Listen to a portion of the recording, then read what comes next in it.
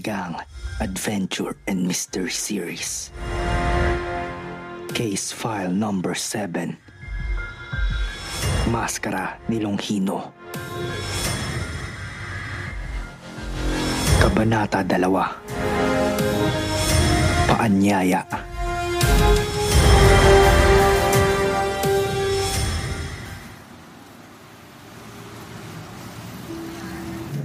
Nostalgia Antique Shop. Iyan ang pangalan ng tindahan sa Mabini Ermita na pinagtatrabahuhan ng magkasamang Efren at Darius. Maraming taon na rin ang itinagal nila rito bilang ahente ng mga antigong kasangkapan at mga sinaunang bagay-bagay. Matanong nga kita pare, hindi ka pa ba nagsasawa sa trabaho natin? Casual na tanong ni Darius. Nakaupo ito sa gilid ng mesa habang marahang pinipilipit ang isang dulo ng makapal nitong bigote. Bakit mo naman biglang naitanong yan pare? Takang sabi ni Efren na kasalukuyang nagtitimpla ng kape. Matagal na kasi tayong nagtatrabaho rito. Nag-aalala lang ako na baka balang araw ay matulad tayo sa mga antigong nakapaligid sa atin eh. Ani nito na ngayon hinihimas naman ang bigote. Oh, pare, magkape ka muna at ang maalis yung mga iniisip mo kung ano-ano na lang yung pumapasok dyan sa ukote mo eh. Alok ni Efren.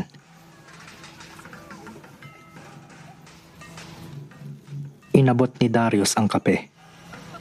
Marahang humigop ito at parang may malalim na iniisip. Pare, may problema ka ba? Tanong uli ni Efren. Wala. Naiinip lang siguro ako sa trabaho. Pailing-iling na tumayo si Darius. Hay nako, ano kayang maaaring gawin para maiba naman ang takbo ng buhay natin? Pare, naninibago ako sa mga kinikilos mo ngayon ah. Ano ba talagang problema? Pare, mukha bang may inililihim ako sa'yo? Natigilang tanong ni Darius. Pasensya na pare. Kailangan ko lang siguro ng pahinga. Bawi agad nito.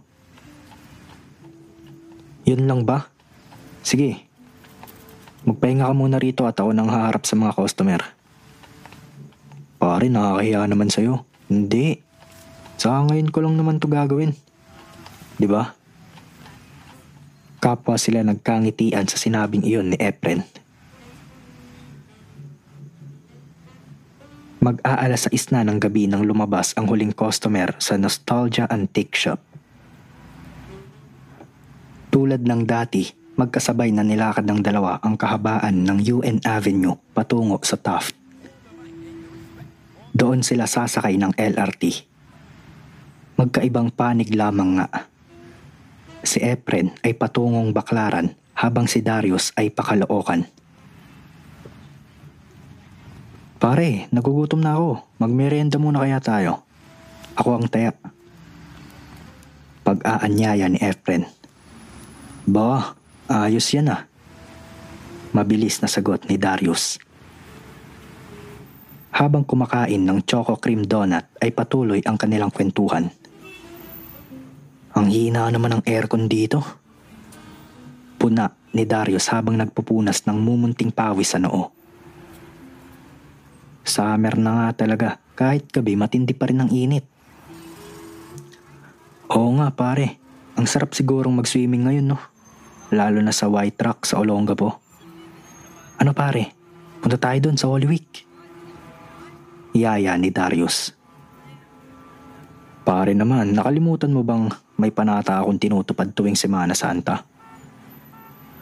Ay, oo nga pala. Ilang taon ka na nga palang gumaganap bilang, Longhino ba yan? Oo pre, Longhino. Mag-aapat na pare. Sagot ni Efren. Ilang taon ba ang panata mo? 5. Aba, nagkamali ako ng bilang. Pang-5 taon ko na pala ngayon. Aba, huling taon ko na pala bilang Longhino. Magtatanong pa sana si Darius nang mamataan ni Efren ang dating kaklase na naglalakad malapit sa kanilang mesa. Mike? Mike Rodrigo! Napalingon naman ang tinawag. Efren? Ikaw nga! Nagkatawanan at nagkamayan ang mga ito. Oh, ano? Kamusta na? Tanong ni Mike habang ang kamay nila ay hindi pa rin nagbibitiw. Mabuti naman. Mag-isa ka lang ba? Saluhan mo na kami. Iyaya ni Efren. Siya nga pala. Eto, katrabaho ko, si Darius. Ika'y nagagalak kong makilala ang isang sikat na columnist na tulad nyo, Mr. Rodrigo. Formal na bati ni Darius. Uy, thank you. Pero Mike na lang ang itawag mo sa akin. Sabi niyon kasabay sa pag-abot ng kamay sa kaharap. Nagkakwentuhan ng mga lalaki dahil matagal nang hindi nagkita ang magkaklase. Efren, hindi na ako magtatagal. Naghihintay kasi si Mrs. sa bahay. Bumili lang ako ng pasalubong para sa mga anak ko. Paalam ni Mike sa mga kausap.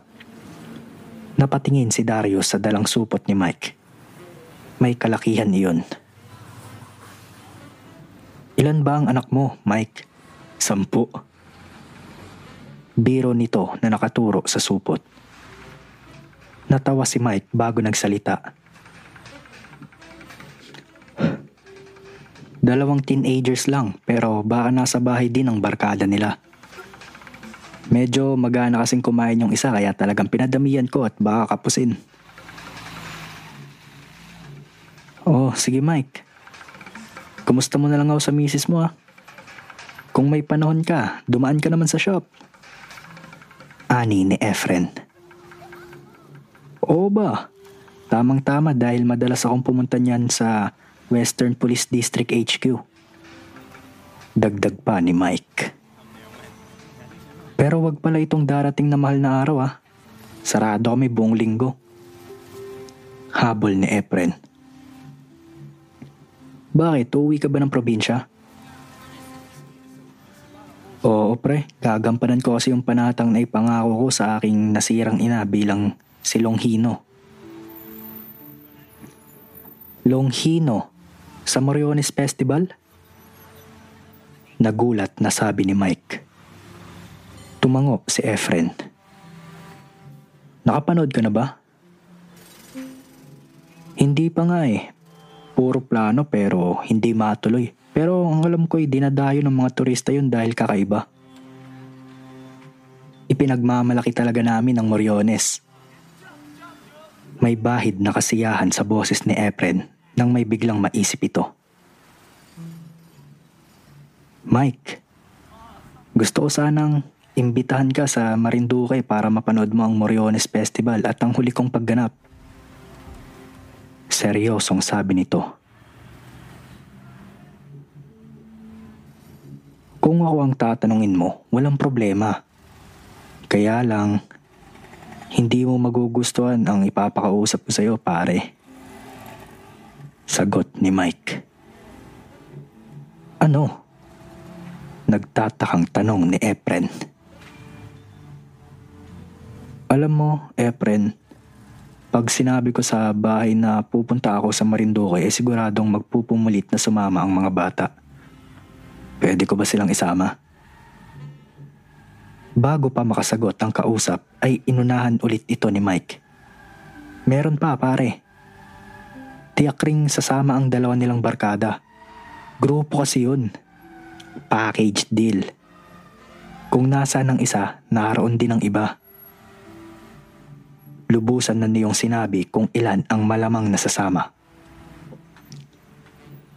Pero kami ang bahala sa gastusin namin pare. Gusto ko kasing makita nila ang Marinduque. Mga adventurero kasi ang mga bata at tiyak na malilibang sila roon. Dagdag niyon.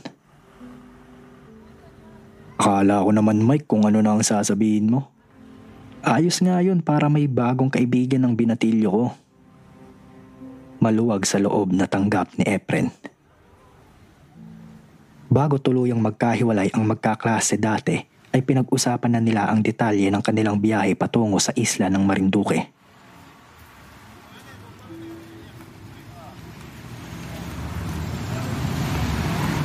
Kasalukuyang nanonood ng TV si Aling Linda nang dumating si Mang Mike sa bahay. Mukhang relax na relax ka. Bati ng lalaki matapos salikan sa pisngi ang may bahay. Ang mga bata asan? Nasa kusina at iyon ang dahilan ng pagpapahinga ko. Nakangiting sagot ng babae sa napakunot noong asawa. May ipinadalang pagkain ng nanay ni Boging. Birthday daw kasi ng lolo niya. Ayun, at nag-volunteer pa ang mga bata na sila ang maghahin ng apunan. Paliwanag ni Aling Linda. Tamang-tama pala ang dating ko, sabi ni Mang Mike habang papunta sa kusina. Nasumpungan nila sina Gino at Kiko na naglalagay ng mga pinggan at kubyertos sa mesa habang sina Joe at Boging naman ay nakaharap sa kalan at nagpapainit ng pagkain.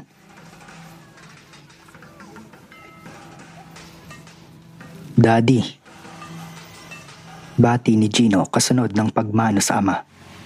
Mabilis namang humalik sa pisngi ang bunsong si Joe bago muling bumalik sa kalan. Good evening ho, Mang Mike. Bati ni Boging. Hello ho, Mang Mike. Good evening po. Bati naman ni Kiko.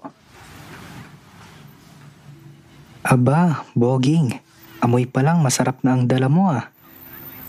Sabi ni Aling Linda. Siyempre ho. Talagang sinadya ng nanay kong espesyal ang niluto niya. Basta para sa pamilya Rodrigo. Kumindot pang sagot ng matabang Chinoy. Oh, Daddy, Mami, maupo na kayo at kami na ang bahala sa inyo. Akay ni Joe sa gulat na ina. Biglang sinapo ni Aling Linda ang noo ng bunsong anak. May sakit yata ang mga anak mo, Mike. Kantsaw ng babae. O baka naman ako ang nagdedeliryo. Masaya silang nagsalo-salo sa hapagkainan. Unang sumuko si Aling Linda. Naku, hindi na ako makagalaw sa kabusugan ah. Nasira na naman ang dieta ko. Ako rin. Habol ni Joe na hinihimas ang tiyan. Pero sige pa rin sa pagkain ang apat na lalaki. Sandali pa at nasimot din nila ang laman ng mga bandehado at kaldero. Alam mo, Bogs, ngayon lang ako nakatikim ng ganitong kasarap na Chinese food. Ani ni Kiko. Busog na busog din ako. Sabi naman ni Gino. Hindi ko na yata kaya kahit isang subo man lang.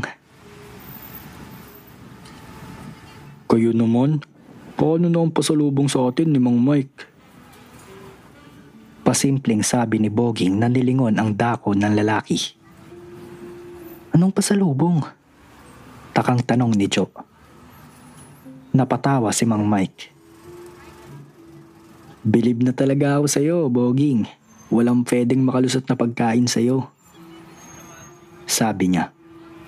Tumayo ang lalaki at kinuha ang supot ng donuts na inilapag niya sa may kabinete. Kaya mo pang kumain? Hindi makapaniwalang tanong ni Gino sa katabi na inaabot ang isang donut. Oo sagot nito. So, kailangan ng katawan natin ng sustansya, lalo na ngayong mainit ang panahon. Butit na banggit mo yan, Boging. Nakangiting singit ni Mang Mike. May plano na ba ang B1 gang ngayong Holy Week? Biglang napadiretso Sa pagkakaupo ang apat na kabataan. Nagkatinginan ang magbabarkada at nandilat ang mga mata. May naaamoy sila. Si Gino ang nagsalita para sa grupo. Bakit po, Daddy? Wala naman. Nakita ko lang kasi ang dati kong kaklase na taga Marinduque. Inimbitahan niya ako na manood bilang kanyang bisita sa kanyang huling pagganap bilang si Longhino. Parang baliwalang pahayag ni Mang Mike. Mahigit 1 linggo niya akong pinatutuloy sa kanilang bahay. Dagdag pa ng lalaki. At sabi pa niya, pwede raw akong magsama. Iyon kung gusto ko. Ng 3 binatilyo at ng 1 dalagita. Panunokso pa niya sa mga kausap. Yes! Bulalas ng magkapatid. Kami rin ho ni Boging, isama niyo, Mang Mike. Sabik na sabi ni Kiko. Ay nako, mapaghihiwalay ko ba naman kayo sa ganitong klaseng lakaran? Pagkasabing iyon ni Mang Mike ay agad na lumapit si Kiko sa tabi ni Boging at nag-high five ang dalawa. Teka, Kiko, Boging, iyon kung papayagan kayo ng mga magulang nyo. Paalala niya. Basta sinabi kong kasama kayo, Mang Mike, okay na agad yun sa parents ko. Sabi ni Kiko. Oo nga po, kaysa naman daw kung saan-saan ako naglalaboy. Sabi naman ni Boging. Sabi nga ng nanay ko bakit daw hindi ko pakakutin ang mga damit ko at dito na raw ako tumira sa inyo? Biro ni Kiko. Daddy, saang okasyon ka nga ba inimbitahan ng kaibigan mo? Tanong ni Joe. Ano to Sandaling nag-isip ang ama. Tuwing Holy Week kasi ay may tradisyon ng mga kalalakihan sa Marinduque. Gumaganap sila bilang mga Roman soldiers noong panahon na pinako sa krus ang Panginoong Hesukristo. Parang sinakulo pero mas grande. At ang pinakatanyag sa mga magsisiganap, siya ang gaganap sa papel na Longhino. Excuse me po, Mang Mike. Sino po ba si Longhino? Tanong ni Boging sa pagitan ng pagkagat sa donut. Iyon ang gagampan ng papel ng kaibigan kong si Efren. Hindi ko alam ang buong istorya na itong si Longhino. Ang alam ko lang ay pinupugutan siya ng ulo tuwing Easter Sunday. Pinupugutan ng ulo? Manghang bulalas ng mga kabataan. Doon na lang kayo siguro magtanong dahil hindi ako pamilyar sa istorya ng Moriones Festival Sabi ni Mang Mike. Kailan nang alis natin, Daddy? Sabi ni Gino. Itong Sabado na. Sa linggo pa lang daw ng palaspas ay nagsisimula na ang Moriones. Buong Semana Santa kasi ang okasyong yun. Mami, sama ka na rin Yaya ni Joe sa kanyang nanay. Ay nako, may iwan na lang ako sa bahay at nang makapaglinis ako ng mabuti. Isa pa, kilala ko kayo. Kahit bakasyon, may natitisod kayong misteryo. Baka atakihin pa ako sa puso sa pinaggagawa ninyo. Nakatawang sabi ng babae. Saka, sino ang tatanggap sa mga tawag ng daddy niyo kung pati ako ay aalis? Alam niyo namang secretary rin ang role ko, di ba? Hindi lang sweetheart niya.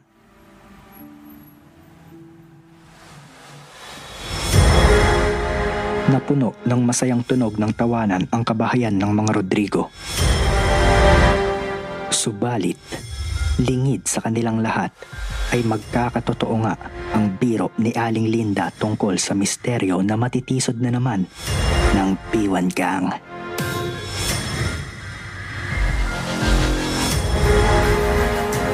To be continued.